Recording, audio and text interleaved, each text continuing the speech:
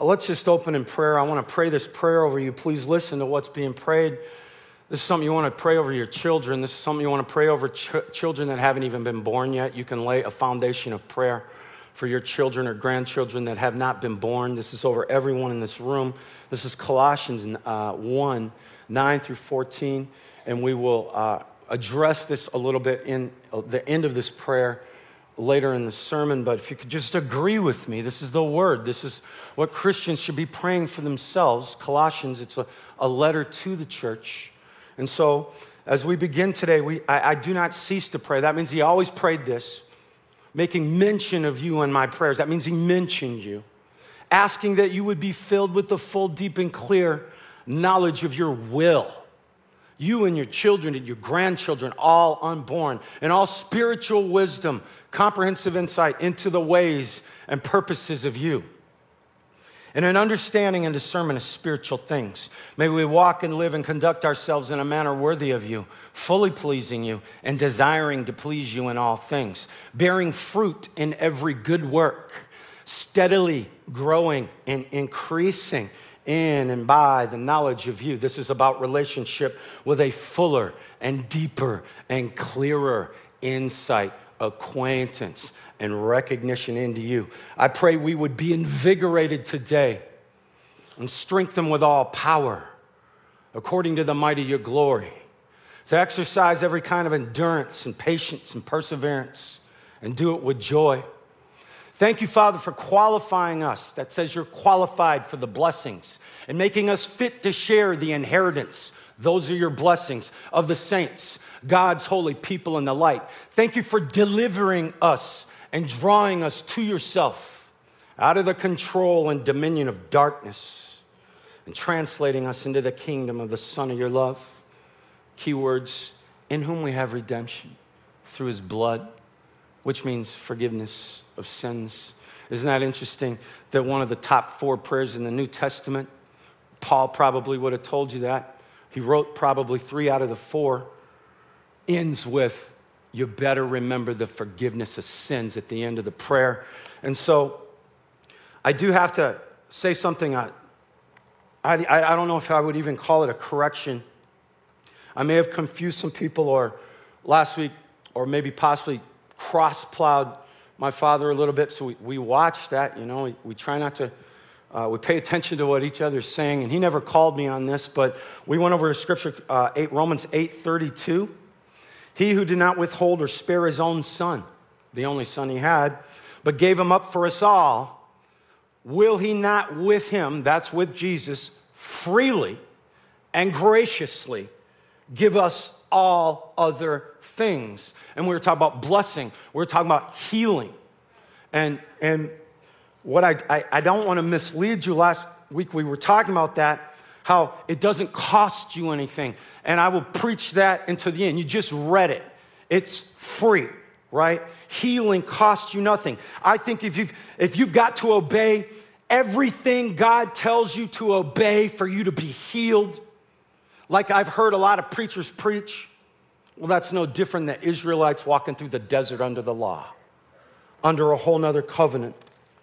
But in regards to finances, I do believe that you can prosper without tithing because I see it. But I will tell you this, tithing is a really true act of faith that I believe in the American culture, sorry for the confession, may never get, will always have problems with the acceptance in the American body of Christ. They look to use the words like generosity, they change it. Generosity. I'll tell you this, I believe with all my heart, you will be far more prosperous if you tithe, because God is a rewarder. God is a rewarder. Will he take care of you? Absolutely. I believe God will take care of you, but I believe in tithing. I believe, unfortunately, hopefully, this is not this church, but for the body of Christ in America, this is something it's special and that God will reward because he is a rewarder. And it's almost like put it across, but sometimes it's put across if you pay God, like an investment, you got to pay him, right? And if we could look at the sculpture that you're so familiar with, if we could throw that up, I believe this is what gives you your protection. And so you're dropping that in the offering bucket as a form of worship. This is what gives you your protection. I will always believe in the tithe myself, and I will always give over 10%, well over. But you are welcome here if you don't. There's a church in Singapore with 30,000 people, 80% tithing rate, which is, the American church right now, it's 10%, 20%.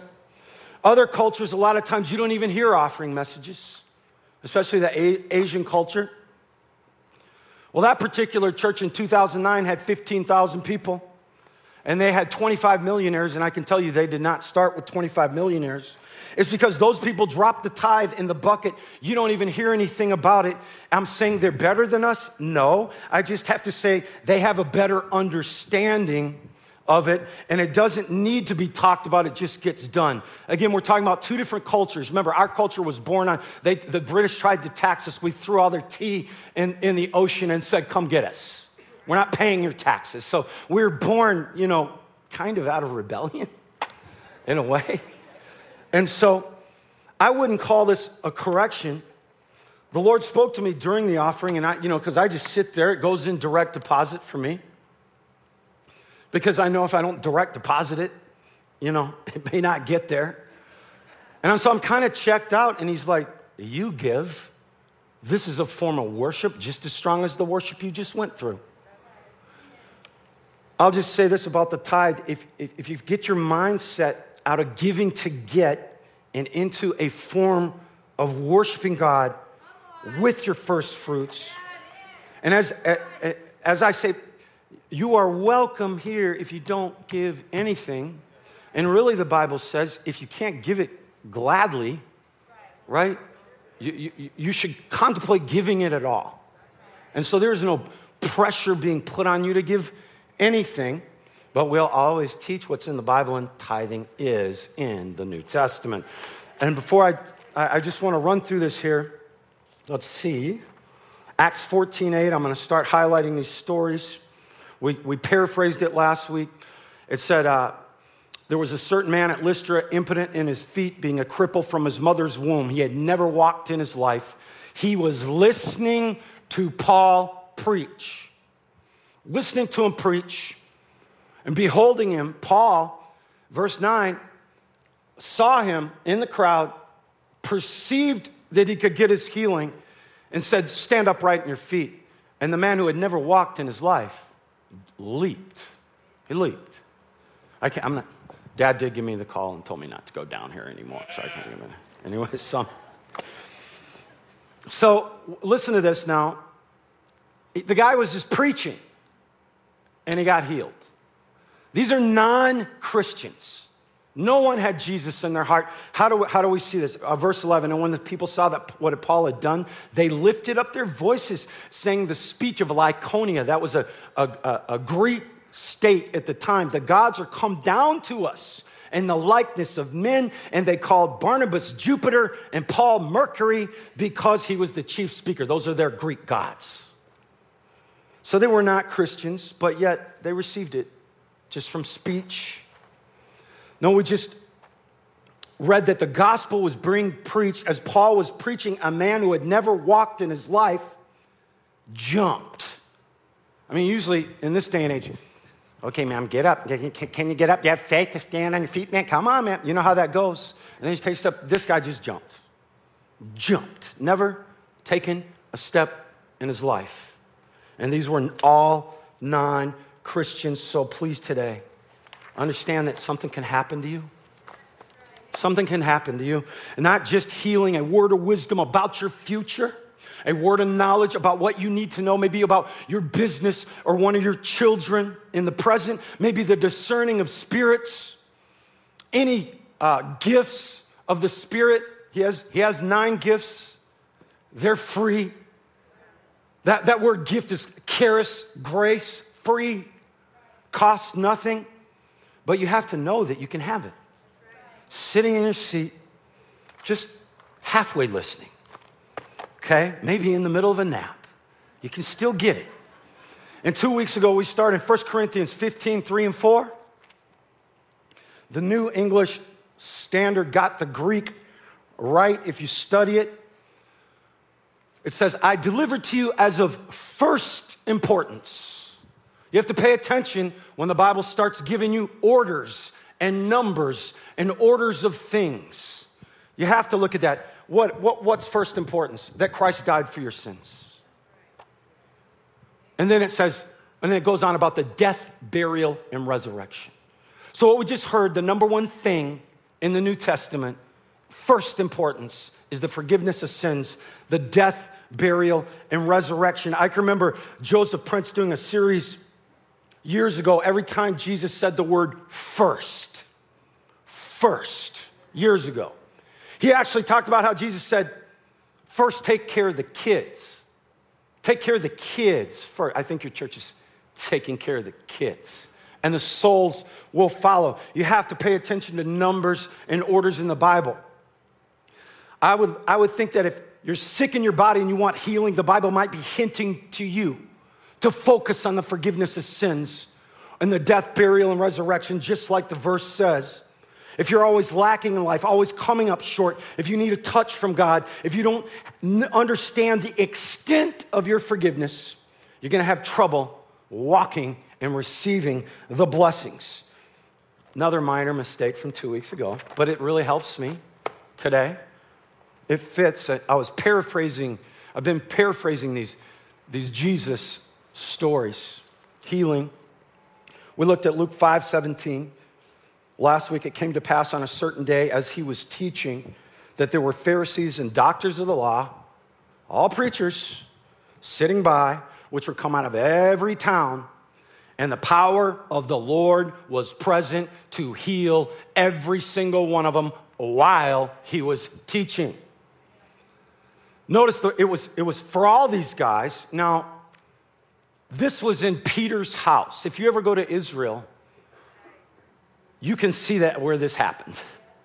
You can see where this man was lowered through the roof. You will stand there and look at it. And they were able to prove it. And so this was going on in Peter's house. His house must have been packed. And the power of the Lord wasn't just there to heal one person, but it just healed one.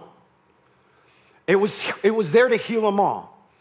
But check out how Jesus heals this guy, what he says. You know, they drop him through they put a hole in the ceiling, drop him in on a bed or some type of gurney, and Jesus is noticing this. Let's just read verse 19. When they could not find by what way they might bring him in because of the multitude, they went upon the housetop, let him down through the tiling with his couch in the midst before Jesus. And when Jesus saw their faith, he said, "Man, your sins are forgiven you." Oh, okay. And the scribes and Pharisees, they began to question him. They're like, "What? He has this, that's blasphemy. He can't do that. That's blasphemy." But when Jesus perceived their thoughts, he answered them, "What reason ye in your hearts?" Verse 23, "Isn't it easier to say thy sins be forgiven? Or to say rise up and walk?" Interesting. But then he says, "But that you may know that the Son of Man hath power upon earth to forgive sins.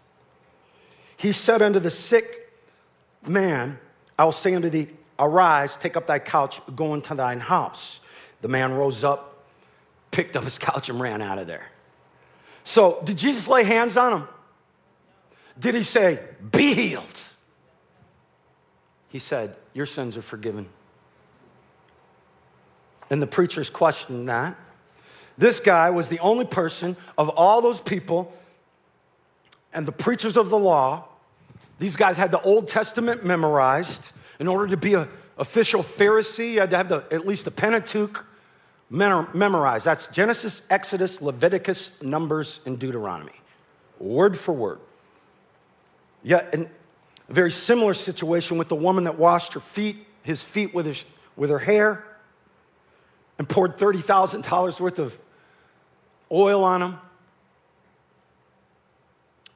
That was a Pharisee's house, and Jesus told them in so many words, she knows how much she's forgiven. That's right. She knows. and she's the only one that got touched. You don't know how much you've been forgiven.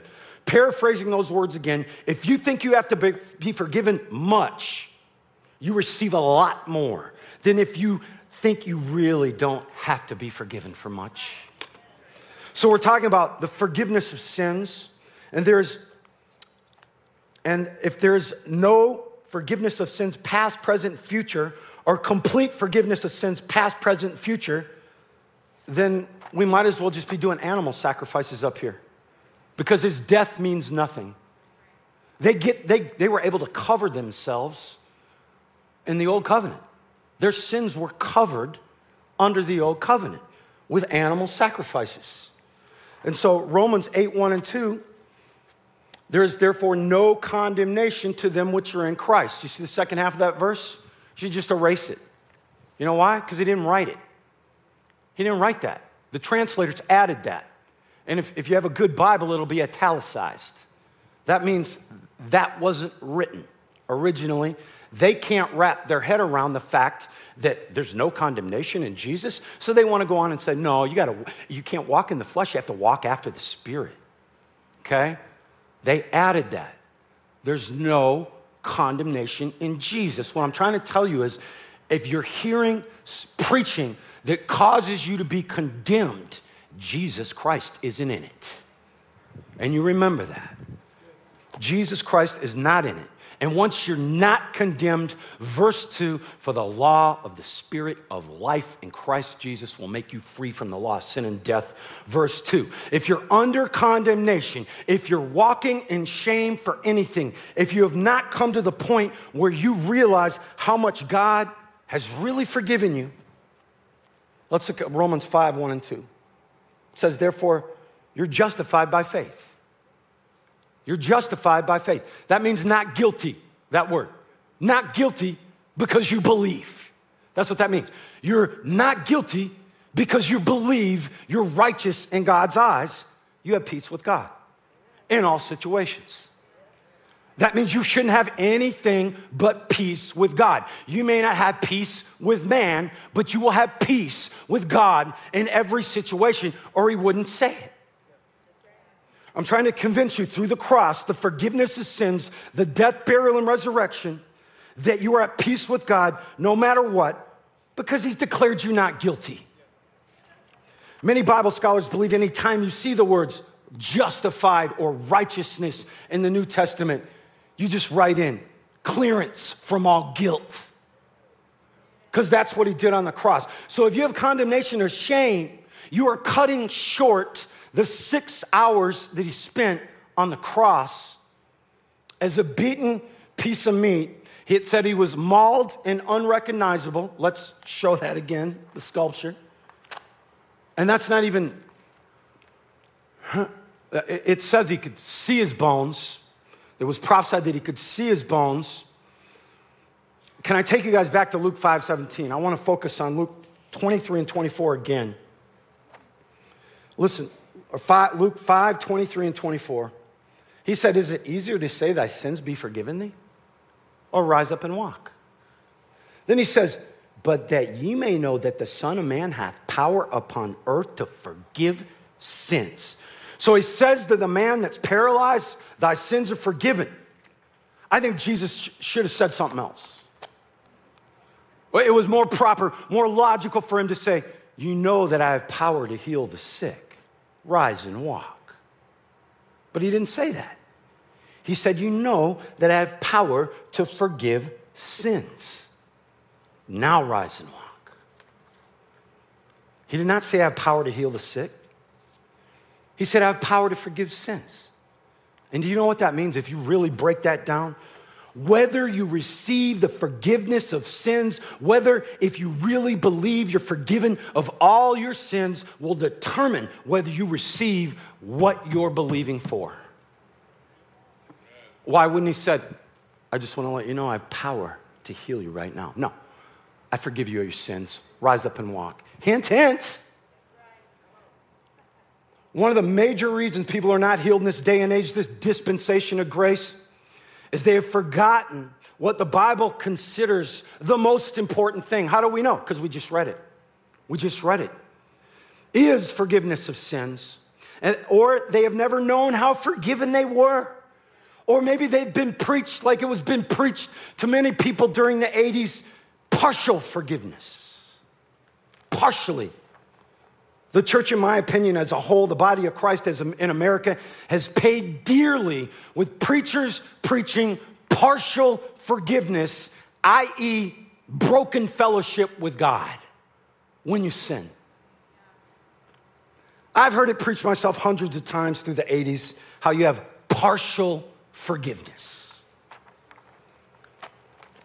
I heard things like God forgives your sins from the day you're born until the day you receive Jesus, okay? They used to tell you, they still tell you, all your sins are forgiven from the day you were born until the day you ask him into your heart. Every day after that, you got to deal with it. We don't tell people they're forgiven for their entire lives.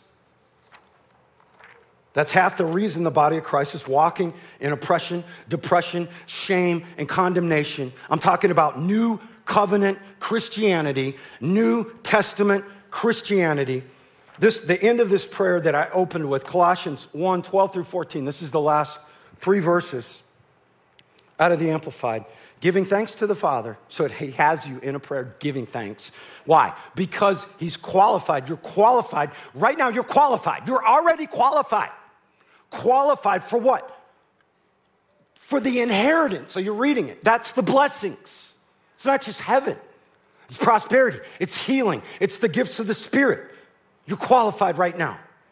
It says, verse 13, the Father has delivered and drawn us to himself out of the control and dominion of darkness and transferred us into the kingdom of the Son of his love, in whom we have redemption through his blood, which means the forgiveness of our sins. Forgiveness of our sins. It says we have the forgiveness of sins, plural. We're not trying to get that. You already have that. Colossians 2:13, and you being dead in your sins and the uncircumcision of your flesh, hath he quickened together with him, having forgiven you what? All. If you were only forgiven up to the point that you got saved, it wouldn't say all. It wouldn't say forgiven past tense, as in already done. It wouldn't say past tense, and it wouldn't say all trespasses.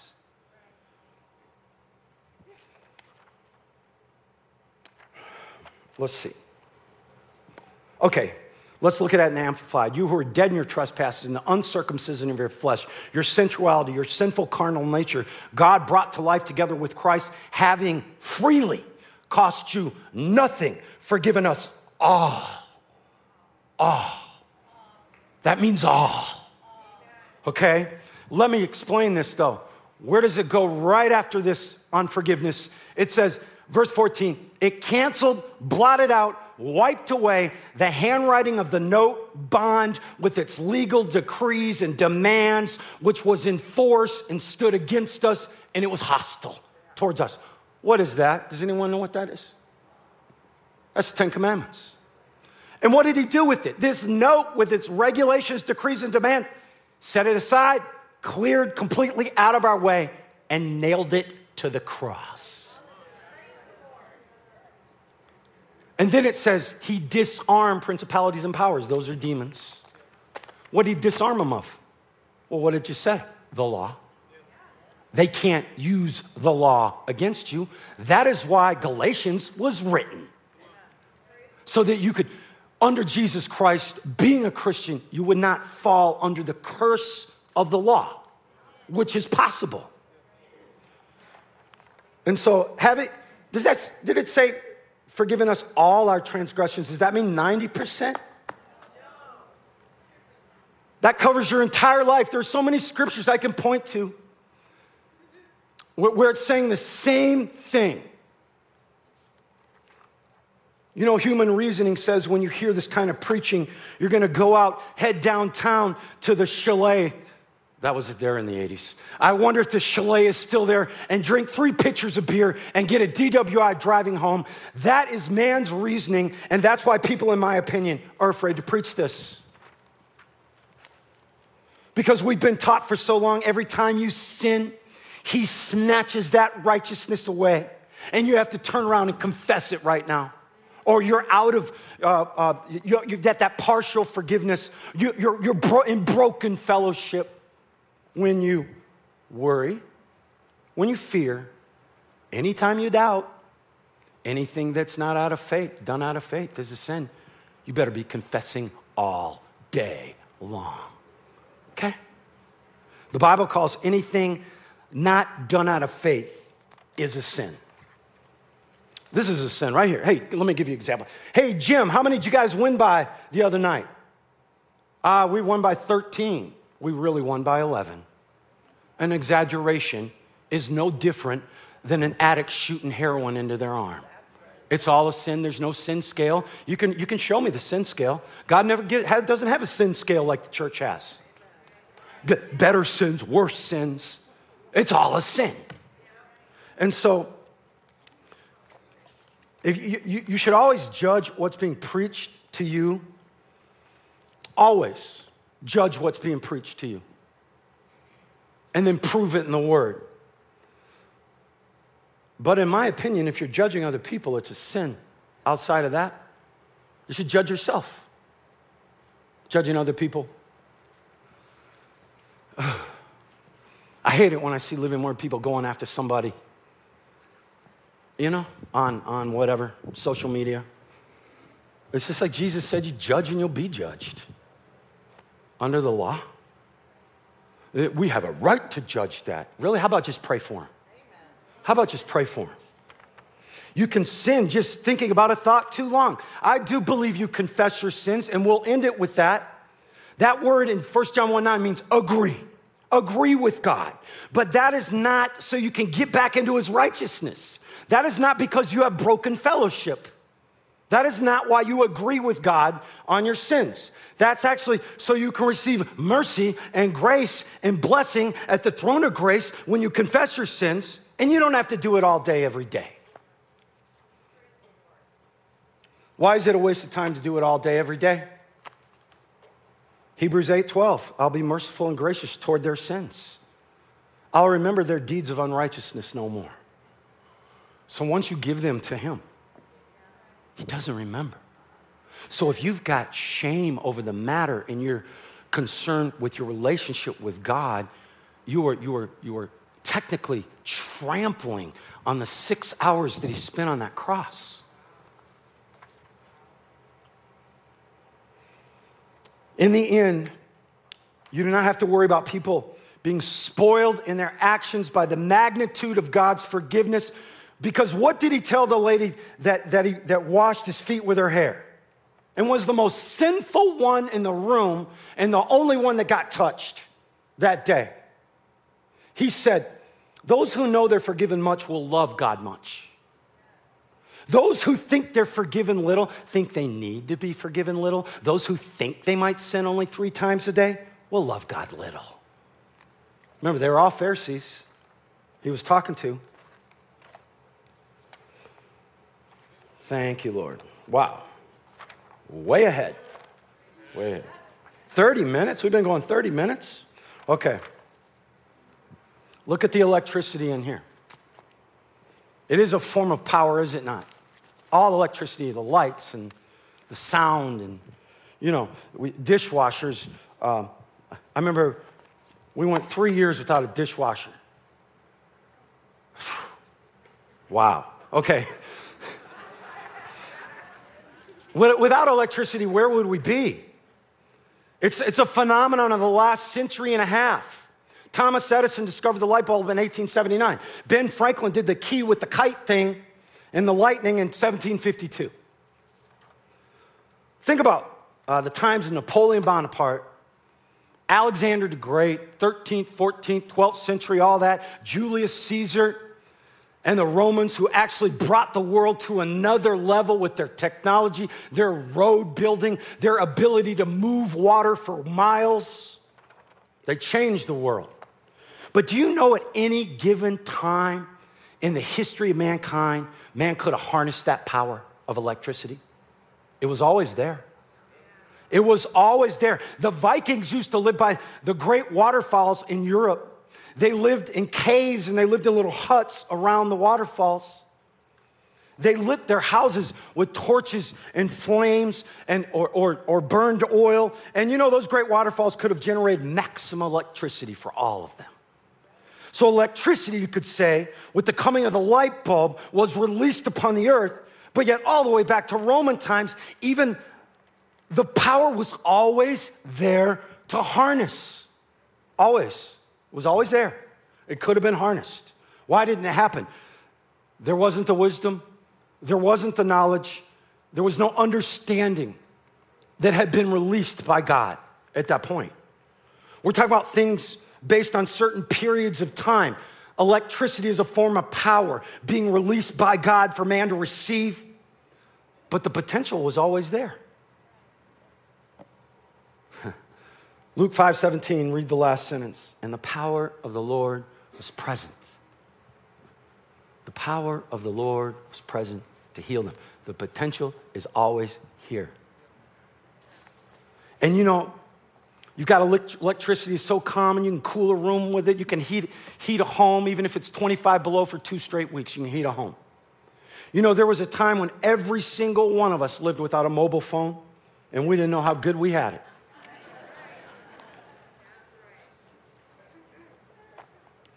Today you see a commotion of a guy in say Starbucks in the corner pitching a fit, and you realize he left his mobile phone at home.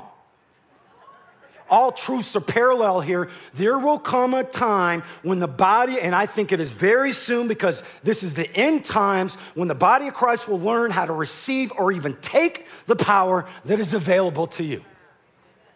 We're talking about the power of God, the type of power we see in Acts, Gospels, and the Old Testament. I would love for a raven to bring me food. I saw a raven in the parking lot the other day. It was Friday morning, and I spoke to it, and I told me to bring that thing it was eating over here. And they didn't come. But why not? He came and fed a guy that didn't even have Jesus in him, didn't have God in him. I believe there will be a day in these last days when those who are not healed will be in the minority. Do you want your, how come you don't have your healing? How come you don't have electricity? You have kerosene lanterns in your house. How come you don't have electricity? When God says to you, hear my word, hear my word, hear my word, what happens? Hearing, hearing, and hearing.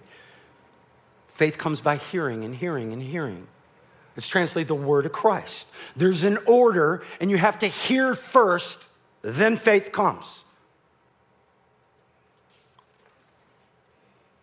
Wow, I feel like I missed something, guys. 2 Peter 1. This has gone too fast. It's felt like 5 minutes. 2 Peter 1, verse 2. May grace, God's favor, peace, which is perfect, well-being.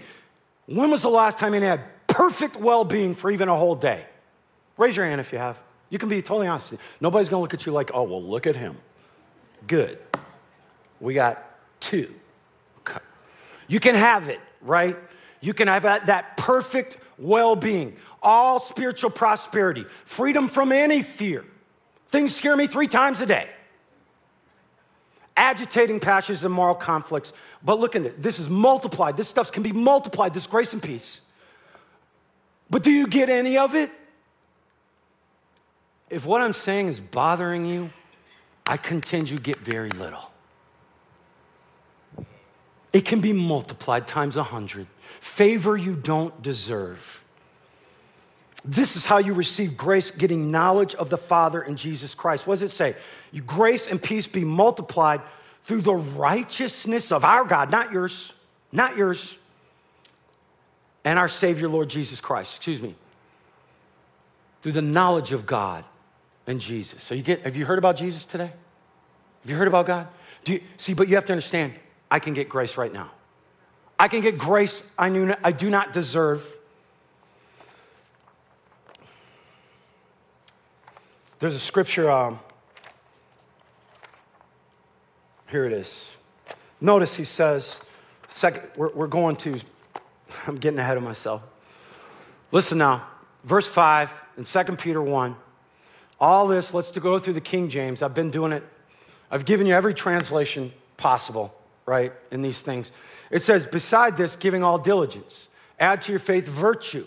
This is all in the same set of scriptures. Virtue means moral character. And to virtue, knowledge, which means you can add intelligence to your faith, right? Next verse. To knowledge, temperance. That means self-control. That means self-restraint. That means not doing 88 all the time out there on 94. Patience, temperance. To patience, godliness. That's devotion to God. These things are all fruit. Some of them are fruits of the Spirit. Things that you really want to operate in. And to that, brotherly kindness. And then brotherly kindness, charity, which is Christian love. Christian love. And notice it says in verse 8, for as these qualities are yours and increasingly abound in you, if you can do them, they will keep you from being idle and unfruitful. Unto the personal, they will keep you from being idle and unfruitful when you get that knowledge of Jesus. If you can do them. Well, can I just be honest? I'm like 3 for 8 on those. If you just go regular basis kind of thing. 3 for 8. So he's talking in verse 9 to me, whoever lacks these qualities in some way is blind, short-sighted, seeing what is only near to him. And then it tells you why it gives you the reason. You don't have self-control, moral integrity, self-restraint, patience, godly devotion, brotherly kindness, or brotherly love. Because what does it say? You've forgotten that you were purged from your old sins in some way. What that says is somewhere you have condemnation or shame. And so if you do not have faith that you are the righteousness of God right there for that situation. So what happens is you can't walk in those fruits. And because in some way you have forgotten somewhere, somehow, or just don't know how much you've been forgiven. That's the reason. That's the reason it gives. So if we could just close today. I want to say a prayer, but I want to take you through the scripture first, all right? You're talking about confession of sin. Hebrews 4:16. He's writing to Christians, and what does he say? You can come to God fearlessly. You come confidently. You don't come shamed. You don't come shamed and boldly. And you draw near to what? The throne of judgment? The throne of grace. The throne of grace. What is that? That's a throne of where you get good things that you don't deserve. Why? Because it's God's unmerited favor to sinners. Yeah, it just called you a sinner. People get offended at that. Well, Paul said he was the chiefest of all sinners. Read Romans 7 sometime. We'll hit that next week, a little bit of that. Why? We go to the throne of grace for what? What do? That you can receive mercy for what? Your failures. So when you do fail, you go and you agree with him to get mercy. What's mercy? Not getting the bad things that you have coming to you. So you go to God, you agree with him, yes, but I'm receiving mercy, receive mercy, and find grace to help in good time for every need, appropriate help, well-timed help, coming just when you need it. That means it can take a little time, okay? And so it's telling you what to do. In order to deal with your sin. Do you have to do it all day, every day? No. But you have to understand, see, this is what people can't. Work and school and education, they're not going to give you something you don't deserve. Right? A lot of times, parents don't even give you something you don't deserve. That's not how we are. So it's so hard to wrap your head around that, isn't it? You go to God for your sins, and he says, I'm not only going to give you mercy, I'm gonna give you favor you don't deserve just for connecting with me. And so, can we do this together? I don't think I've ever done this.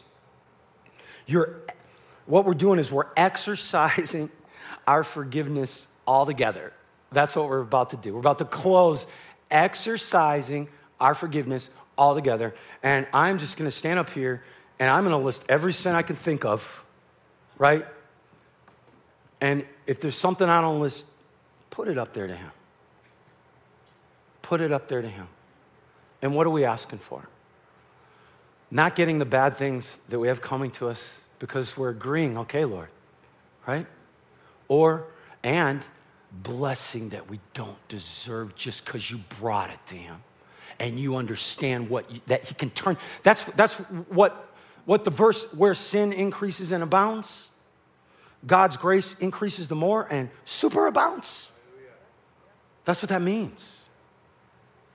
But you have to know that you can have it. And you have to know that you're not separated from him when you make a mistake. The word sin means miss the mark. When you miss the mark, he doesn't turn his, you don't have an umbrella protection he takes off of you. So can we just agree? Can we agree? Here we go. Father, we come to you right now. We come to the throne of grace. And we just receive mercy for all of it, Lord. Fear, worry, doubt, unbelief, slander, gossip, fault-finding, pride, any kind of pride, Lord. Any kind of pride. Any kind of deceit, any kind of lies, any kind of wrong thought patterns. The big sins at the top of the scale. Drinking, smoking, chewing, drugs, all of it, Lord. Pornography. All the sins of the flesh, Lord. Sins of omission, sins of commission. We simply give them to you. We give them to you. And we receive mercy. And we find grace in abundance. Because you said it, where sin increases and abounds, your grace increases the more and superabounds. So you work that, Lord. We put it on you. In Jesus' mighty name, amen. Amen. Thank you guys so much for coming to church. Listen, I'm excited about next week, the 4th of July, because, you know, I'm a holiday guy here, right? And the 4th of July, I want to take you through what really being redeemed from the curse means, all right? And I want to take you through some curse situations in the Old Testament and what the significance of him hanging on that cross, all of it. It's going to be in detail. It's going to be the last, maybe the last one of this 6-message series, the second longest one I've ever done.